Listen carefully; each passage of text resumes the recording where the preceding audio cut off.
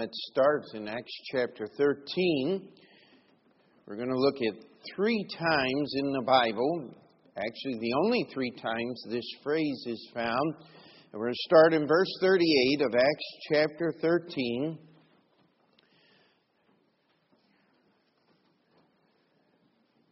Paul and Barnabas were preaching. They had just been sent out on what we call their first missionary journey. And in verse 38, it says, "Be it known unto you, therefore, men and brethren, that through this man is preached unto you the forgiveness of sins." That's the phrase I want us to look at this morning, is the forgiveness of sins.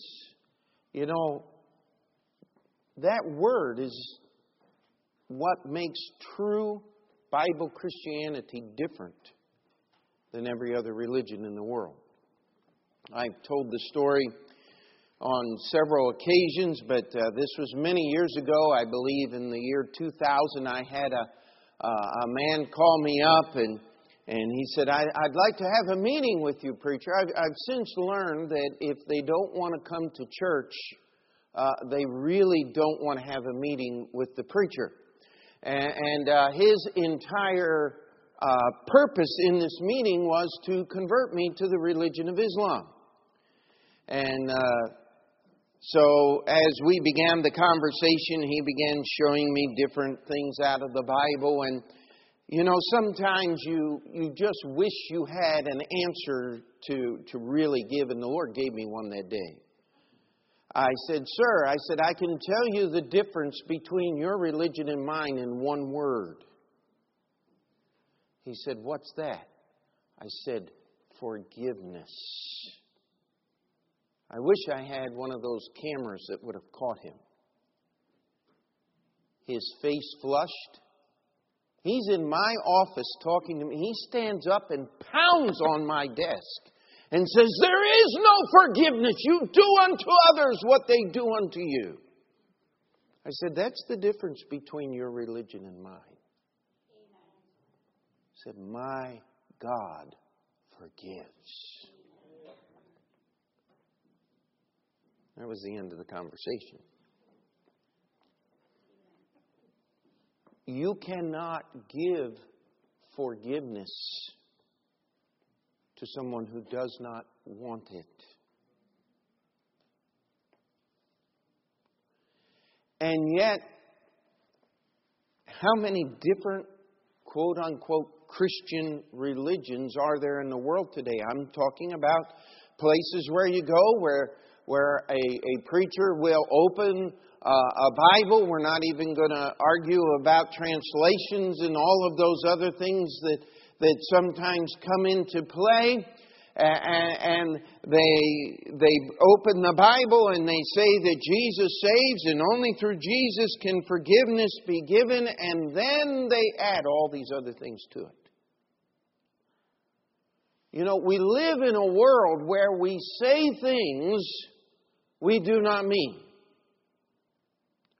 What is one of the greatest lies that we often greet each other with? "How you doing?"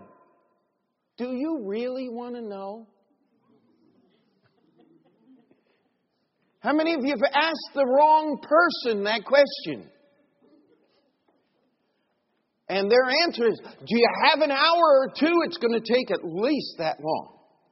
And I really didn't want a life history this morning. I just wanted to say hi. Well, then don't ask them how they're doing, because they might tell you. Are we allowed to laugh in church? You see, the simple truth is, we use this word a lot. But do we really understand what it means? The forgiveness of sins. You see, we get upset about sin that bothers us. Isn't it true? I mean, if someone told a lie about you and tried to defame your character and tried to hurt you, would that upset you? Hello? I mean, there'd be something wrong with you if it didn't. Amen? Please lie about me, defame my character. I like to use the illustration. It's actually out of the Navy Blue Jackets training manual. An officer was walking along the deck. He heard two sailors, and one was cursing the other. This was back in 1942 or 3.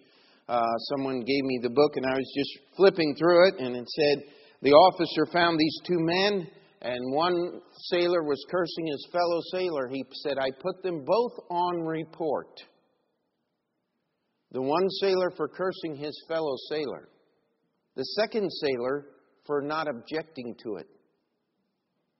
Because that meant it was probably true.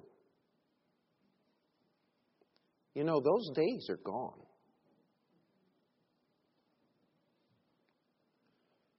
We really need to. God has not changed His Word. When we come to church on Sunday morning, we come to worship God. And if we're going to do that, it must be done in a way that God will accept. How many of you understand the fact that God is very particular about what worship He will accept and what He will not accept? Could we say amen to that? Because God is a holy God. He's a specific God. I've heard people lament and say, I just wish God explained it to me. He did. About 1,500 and some odd pages as it's printed in my Bible. When's the last time you read it? God explains everything we need to know here. And it's interesting as Paul and Barnabas are on their first missionary journey, and their first sermon that's recorded as they went traveling out was in a synagogue, and this was their sermon.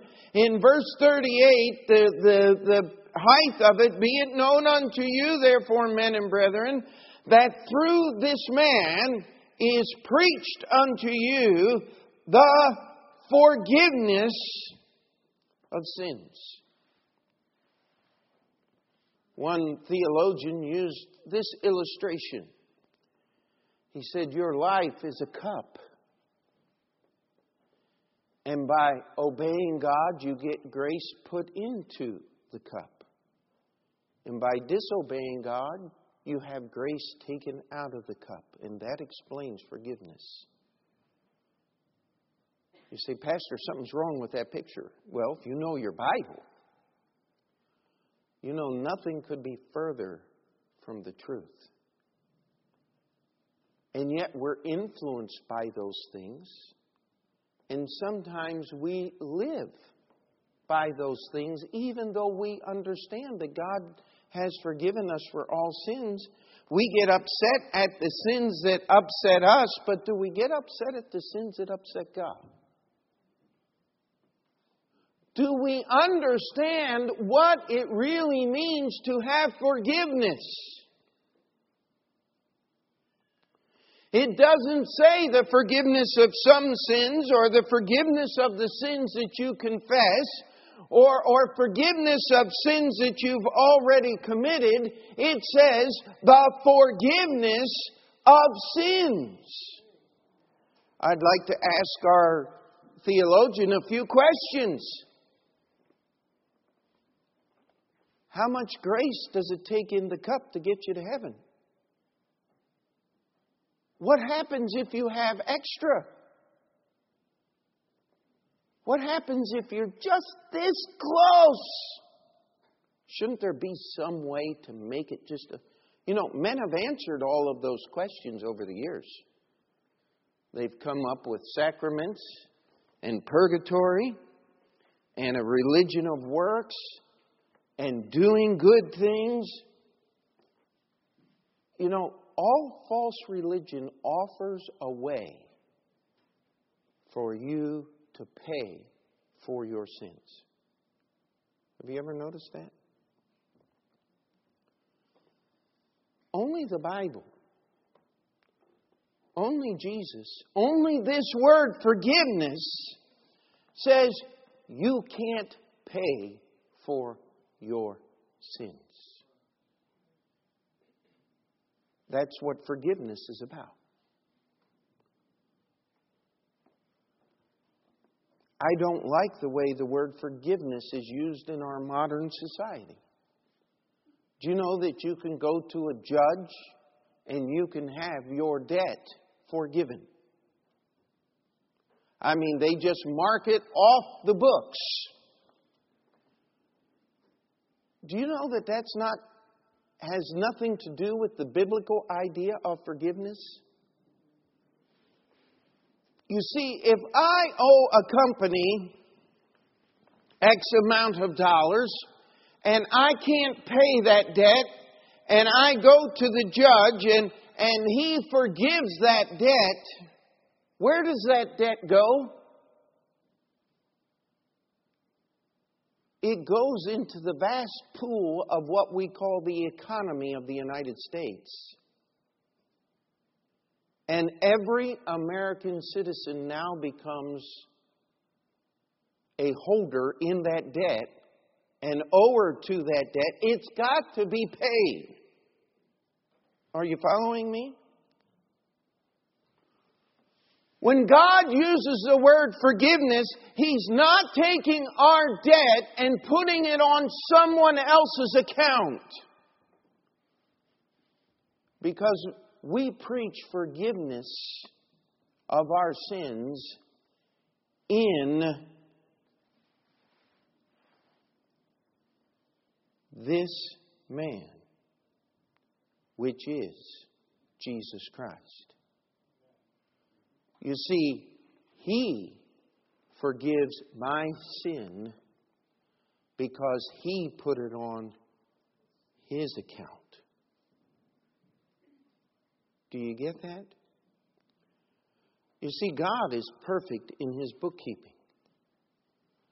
Made me a little nervous. We were opening new accounts this week in the bank and trying to get things done, and just made a comment to the man across the desk there as we were filling in papers that, I just don't believe in getting the church accounts close. They've been to the penny for all 21 and a half years our church has been in existence. We don't play games with money. Because it's not mine, it's God's. It's money people have given to God. It needs to be accounted for. And he was like, wow. And I'm going, maybe we chose the wrong bank. I don't know about this. I am not an accountant. I don't like accounting. But I will tell you this, I do it because I want to have a good name. Amen? God is a perfect accountant. In fact, if you would like to see the books in heaven, read the book of Revelation. It talks about the books in heaven. They're going to be opened.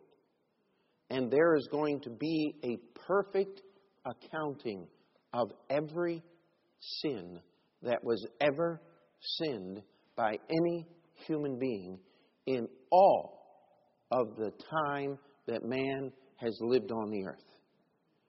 I mean, stop and imagine that.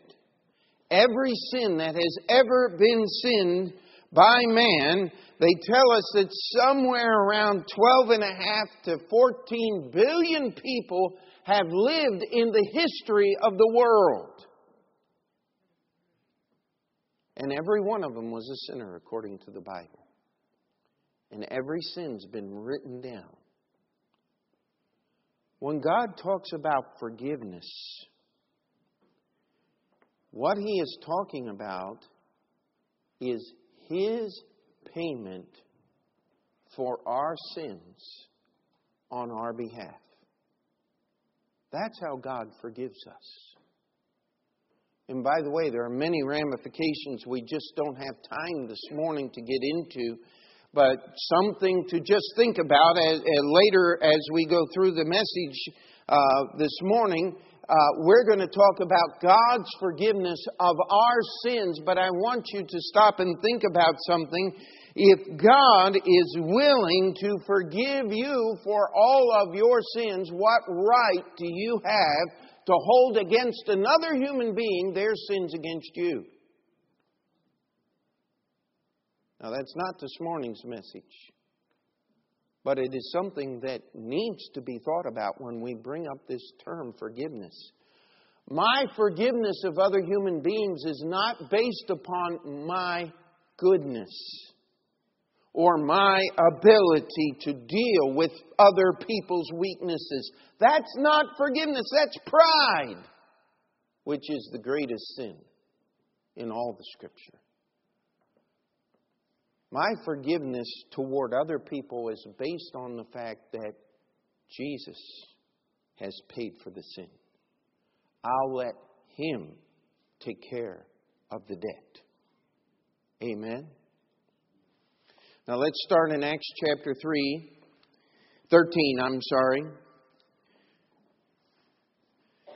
And let's look at what it says here. Let's start in verse 36. It says, "For David, after he had served his own generation by the will of God, fell on sleep and was laid unto his fathers, and saw corruption. But he whom God raised again saw no corruption. Be it known unto you, therefore, men and brethren, that through this man is preached unto you the forgiveness of sins." And we're going to stop right there. And what we're going to start with this morning, only Jesus has resurrected from the dead. Have you ever listened to the stories of different religions? I mean, the Orthodox and the Catholic religions have huge cemeteries and crypts all over the world. In fact, if you've ever visited St. Patrick's Cathedral to look at the beautiful building and all of that, you can walk behind the altar and there's a set of stairs that goes down, and you can actually look through the gate that is there, and you can see the sarcophagus, the open casket, not open in that sense, but open in the fact that it's not buried, the caskets of former cardinals that have proceeded over the events that happened in those buildings. You go to monasteries. There's one monastery, Orthodox, somewhere in either Turkey or some, and they have this huge collection of human skulls. And those were the monks that lived and served in this thing. I went into a church in Canada one time, and they literally had taken the heart of the priest that built the building out of his body and preserved it and put it in a little box so everybody could come and look at it. That religion is not about life, it's about death. I don't need relics of dead people to have faith in a living God. That's one of the reasons why we have an empty cross. Because it is finished. Amen. We believe in a Savior that has come back to life. Many people preach a resurrected Christ. I think of Ellen G. White, the founder of what is now the Seventh-day Adventist movement. She said, "You must put your faith in Jesus Christ, but if you're going to be saved, you've got to keep the law." Oh, wait a minute. Isn't that offering you a way of paying for your salvation? Oh, it most certainly is.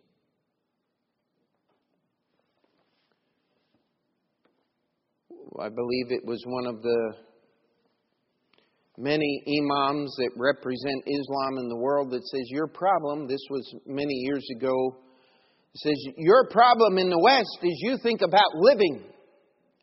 We think about dying. He was just being honest.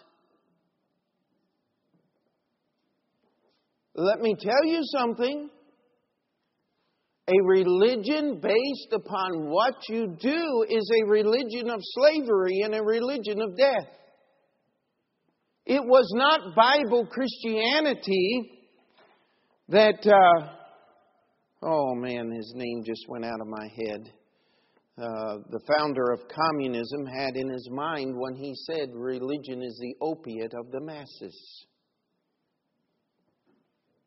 It was this work your way to heaven religion, and he understood exactly what it did. It was a tool in the hands of the priest. It was a tool in the hands of the shamans, in the hands of the priest of all religions, Eastern, Buddhist priest, Shinto priest, the samurai. All of those people used religion to subjugate souls and to exercise authority over other human beings. They talked about forgiveness. But if there was forgiveness, why did the bondage continue? You see, Jesus was the one that said, I've come to give you life, and that life more abundantly. Amen? He said, if you'll know the Son shall make you free. And the men that were standing beside him looked at him and said, we've never been in bondage to any man, while the Roman soldiers walked up and down the streets of Jerusalem. The simple truth of the matter is, if you sin, you're the servant of sin. The wages of sin is what? Death. But the gift of God is eternal life through Jesus Christ our Lord.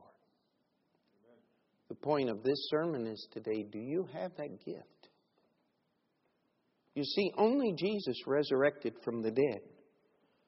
Paul was preaching to Jewish people. He said, David saw corruption. We know the tomb of David even to this day. Whatever remains may be there are still in that tomb. David died. But Jesus died. But on the third day, He rose again from the dead. You do not get to heaven by believing in David. You get to heaven by believing on the Lord Jesus Christ. Let's read on. It says, and by Him all that believe are justified from all things from which ye could not be justified by the law of Moses. You see, Jesus was superior to David. But as Paul was preaching, he said He's superior to the law. He's superior to Moses. Verse 41 says, behold, ye despisers, and wonder, and perish. For I work a work in your days, a work which ye shall in no wise believe, though a man declare it unto you. And when the Jews were gone out of the synagogue, the Gentiles besought that these words might be preached unto them the next Sabbath. You see, Paul was quoting Habakkuk. He was saying, you're not going to believe it, even though someone declares it unto you. Now, I want to be very careful how I say this. Just because you have heard the story of Jesus' death, burial, and resurrection. Just because you believe that story, that you believe the facts of that story, that does not make you saved. Are we together on that? There are many people who have those facts. In fact, they call them CE, Christians. Show up for Christmas, show up for Easter. Maybe it ought to be EC Christians because Easter is more important, right? No, God is not impressed when you show up on Easter or Christmas, because true forgiveness of sins is a truth that you must live every moment of every day. And all God's people said. You see, only Jesus resurrected from the dead, and therefore only He can give you salvation. I am so glad that I can tell you salvation is not in church, it's not in baptism, it's not in anything any man can do to you. Salvation is in the person of Jesus Christ, because only He can give us. Only He can offer the forgiveness of sins. Turn with me, if you would, to Ephesians chapter 1. Ephesians chapter 1, and this is the second place in our Scripture this phrase is used, and we're going to look at verse 7. In whom we have redemption through His blood, the forgiveness of sins, according to the riches of His grace. Only Jesus is resurrected from the dead, giving us physical proof that He has the power to forgive sins. But I want to challenge you from Ephesians. We look at this same truth in a little bit different light. I want to challenge you that only God could afford to pay the price for sins. Only God has the riches capable of paying that price.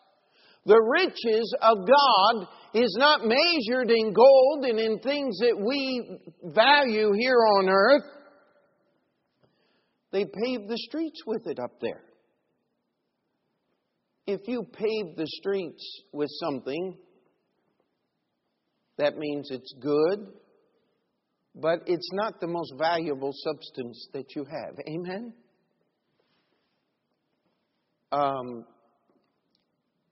The riches that he's talking about is the blood of Jesus Christ. You talk about a precious commodity. It is sufficient to pay the price for every sin sinned by mankind. And yet you can only have it if you ask Him by faith. You know what? Paul said, you're not going to believe the message even though we declare it unto you. But God wants us to understand. It's by His riches.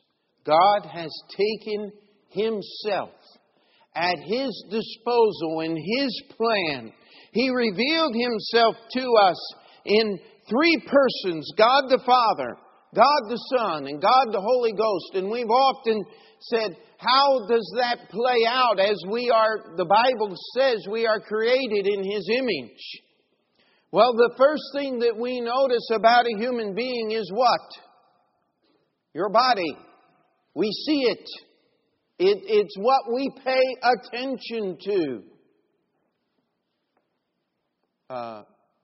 Jesus was given a body. Amen? But your body is not all you are.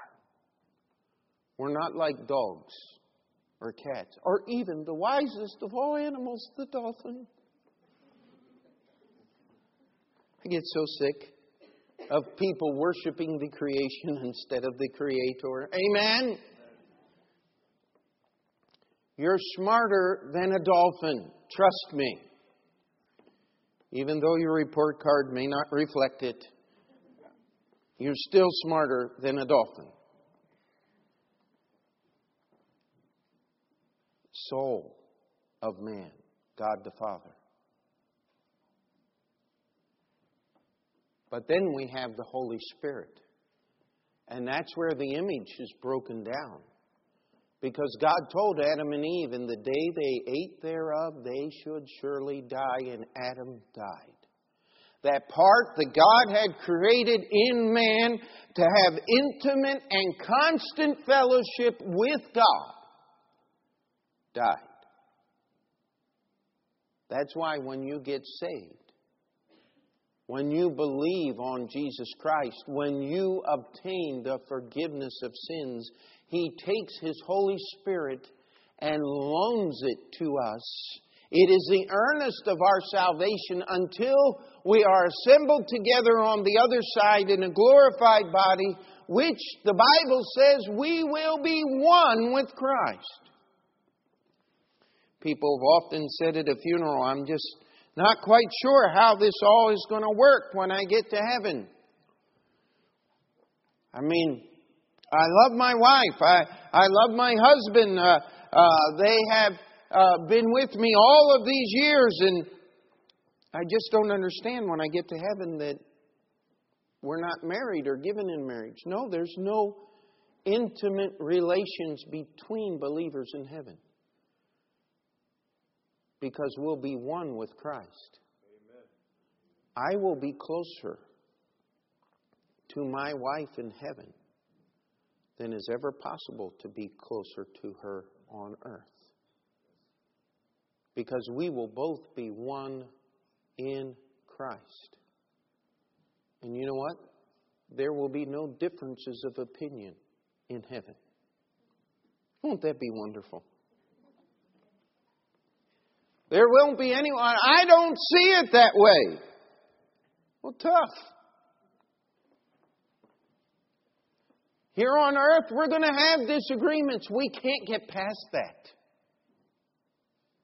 But when we get to heaven, there won't be an opportunity because our hearts will be in tune through our spirits to God Himself. We'll be all tuned. If you like music, we'll be all tuned to the same fork. Amen? How many of you know what I'm talking about? Does anybody even know what a tuning fork is? Ding! Okay. I'll tell you what. How many of you have ever listened to the trumpet section out of tune? Oh. Stephen's practicing his banjo, and I'm going, stop! He says, what's wrong? I said, it's not in tune. He says, it sounds okay to me. I said, it's killing me. I may not be able to sing it, but I can sure hear it. When we're in heaven, we're going to be in tune with the Spirit of God. Wow! The forgiveness of sins. Maybe we ought to start practicing a little bit here on earth. Ooh. You see, we have redemption through His blood, comma. If you like grammatical terms, we're going to have an appositive here. We're going to restate the exact same thing in different words. The redemption, and we have redemption through His blood, the forgiveness of sins. It's the same thing. It is His paying the price for our sins. How do we get that? Well, it was God's will. It is God's plan. Some people get all excited about predestination. Look at verse 5. Having predestinated us unto the adoption of children by Jesus Christ to Himself, according to the good pleasure of His will. And all the Calvinists are going, yeah, predestinated. He planned it all. We're da-da-da-da-da. Excuse me. Will you stop looking at yourself and start looking at what God intended? God did not intend for there to be halfway Christians. He has one mold that He wants to conform us to. That's what the predestination is speaking about here. God has one standard and He wants every believer to rise to that standard. If you're saved, He wants you to be saved all the way. God doesn't believe in halfway Christians. He doesn't believe in people who get saved by the skin of their teeth. He doesn't want that. He wants each one of us to be conformed to the image of His Son. Why? Because when I'm obedient to God, who has the greatest blessings? Me. You. How do we have unity in our church? When we conform to the image of His Son. When we become His children. I'll tell you, we probably don't do this as often as we should, and we don't travel as much as we have in the past, but we used to sing songs in the van. And all 10, 12 children singing along. And I'll tell you what. When the children were following the direction of the Father, we had a lot of fun. But you know, a 15-passenger van, it's a long way from the driver's seat to the back seat. And some of those children would get singing a little faster or a little slower. And I'll tell you, the noise was unbearable. You know, when it talks about being the children of our Father, it means we're supposed to obey Him together. Amen? And we do this based upon the riches of His glory.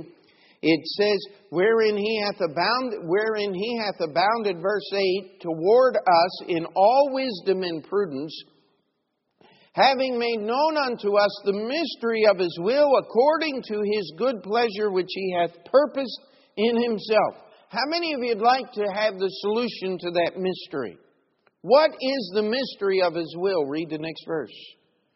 That in the dispensation of the fullness of times He might gather together in one all the things in Christ, both which are in heaven and which are on earth, even in Him.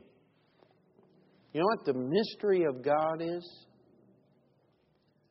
That He would take us, filthy, unregenerate, non-heritage people, Gentiles, and put us in the same body with the descendants of Abraham through Isaac, His chosen people. You know, there's some people get upset about that Jewish thing. Let me tell you something.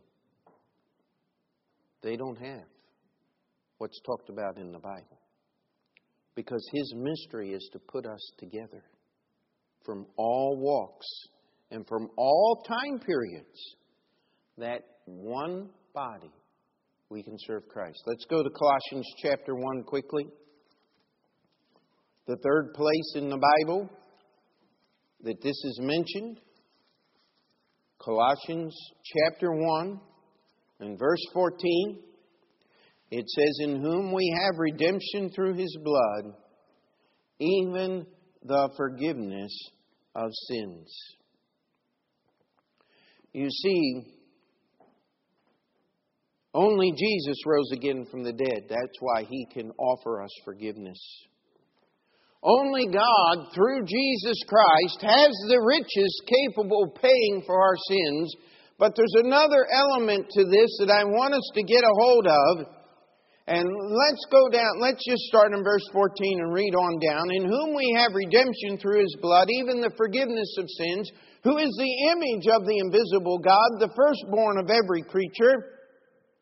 For by Him were all things created that are in heaven and that are in earth, visible and invisible, whether they be thrones or dominions or principalities or powers. All things were created by Him and for Him. And He is before all things, and by Him all things consist. And He is the head of the body, the church, who is the beginning, the firstborn from the dead, that in all things He might have the preeminence. For it pleased the Father that in Him should all fullness dwell. I want to challenge you that only through the forgiveness of sins can we recognize Jesus for who He is and give Him the position that the Father wants Him to have. You know, it's not a complicated thing. But God wants His creation to recognize, He wants you and I to agree with Him in His opinion of His Son. And I use that word opinion because when God has an opinion, it is unmovable, unchangeable, and totally, completely correct. But God is telling us that in Him should all fullness dwell. That in everything He should have the preeminence. If you could somehow obtain forgiveness through something that you have done, how could Christ then have the preeminence? It's not possible. If some man had power to put his hand out and lay it upon you and say, I absolve thee of all thy sins, how could Christ have the preeminence? Hello? Are we still together this morning? That's what this passage is talking about. You see, we don't gather here together to worship Baptist doctrine or some great Baptist preacher. I mean, we have people in history that we enjoy, and I have men that I give respect to, but there is no one that's mentioned in the same sentence with Jesus. There is no one that we give any honor to other than the Lord Jesus Christ. You see, He translated us into His kingdom. That's verse 13. And by the way, He did a whole lot better job translating us into His kingdom than the modern Bible translators do with their versions of the Bible. Amen. Sorry, that's another sermon for another day. But when He took us from this kingdom of sin and earth into His kingdom of eternal righteousness, He did it right. He did it all the way. He predestined us to the adoption of children by Jesus Christ. He has a plan for us. He has a level of holiness that He wants us to attain. Because Jesus is the image of the invisible God. He is not only the creator of this world, He is the sustainer. It is His power that holds everything together. That's why I'm not so worried about global warming. I think Jesus can keep it together. That's why I'm not so worried about all the atomic missiles and everything that are all over the world. Because they're not going to do anything unless He gives it permission. Because He's in charge. I try not to even be worried about Congress. Have to work on that one. Because I see so many things that are going wrong with our nation. It breaks my heart. But you know something? My loyalty is in the Creator.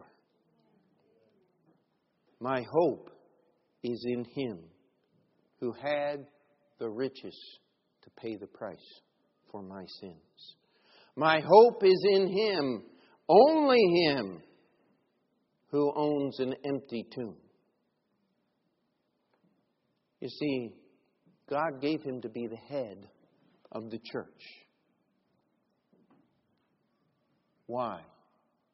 So that those who have the forgiveness of sins can join together and bring worship to Him in the way that it is due.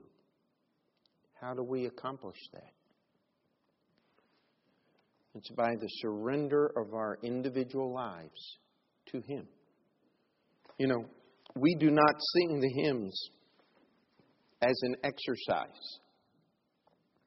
We sing the hymns so that you and I can combine our voices and our souls in praise to Him who should have the preeminence. That's why I don't like none of this Tommy rot that goes around. I like what Brother Clayton says, Johnny, get the rat trap, rat trap, rat trap, Johnny, get the rat trap. That's what it sounds like to me. Say, you just don't like the new music. You're right. I despise it. Because it's not worthy of Him that has the preeminence. We want to sing songs that were written and music that is separated to Him. Because we want to hold Him in the same place that God wants Him to be held. And as we do this, guess what? We have to understand that He's given us the forgiveness of sins. Because no sin can be allowed into His presence. You know what? There are people that are sitting in this auditorium this morning that are saved. And they're still trying to pay back God for the wrong things that they've done. That's not forgiveness, my friend. Forgiveness is understanding that Jesus paid for it. That when He said, it is finished, that means there's nothing left for me to do. Someone say, you presume upon God's grace and you would go out and do anything that you would want to do and expect God to forgive you. The Bible says, God forbid. But which of you would hold up your hand today and say, I have not sinned since last Sunday morning?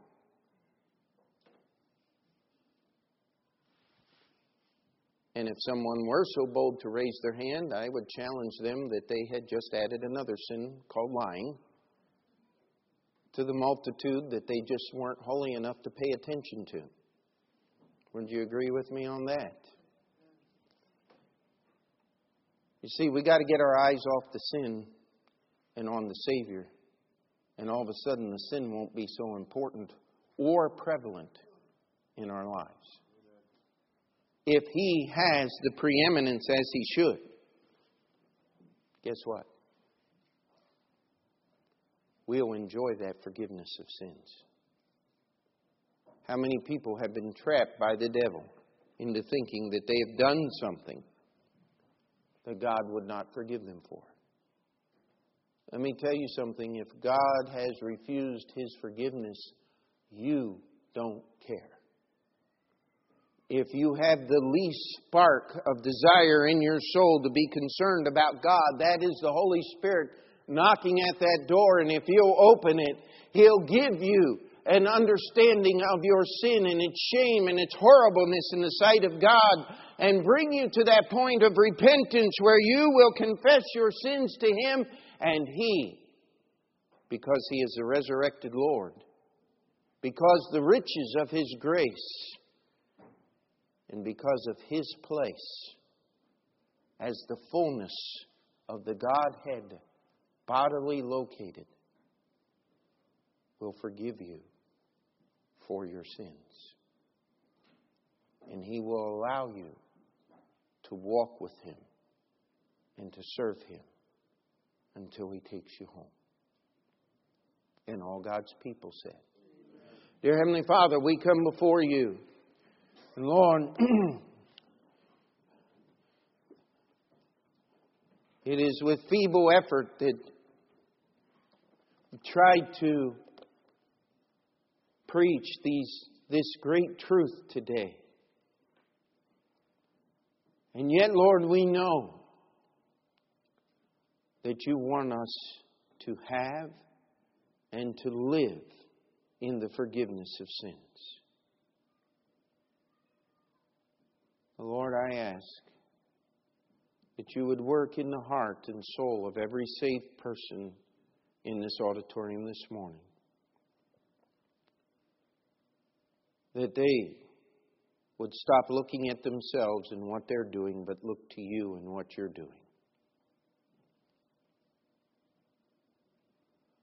Lord, I pray for the unsaved here,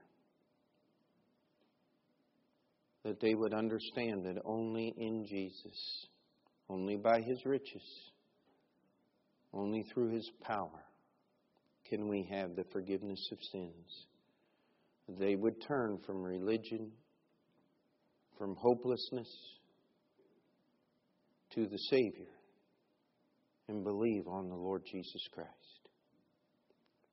Lord, we would ask that you would work during this time of invitation, that a sweet-smelling savor of repentance, of strength, of encouragement, of a desire to serve you would be acceptable in your sight as our worship to you. In Jesus' name we pray. Amen. Let's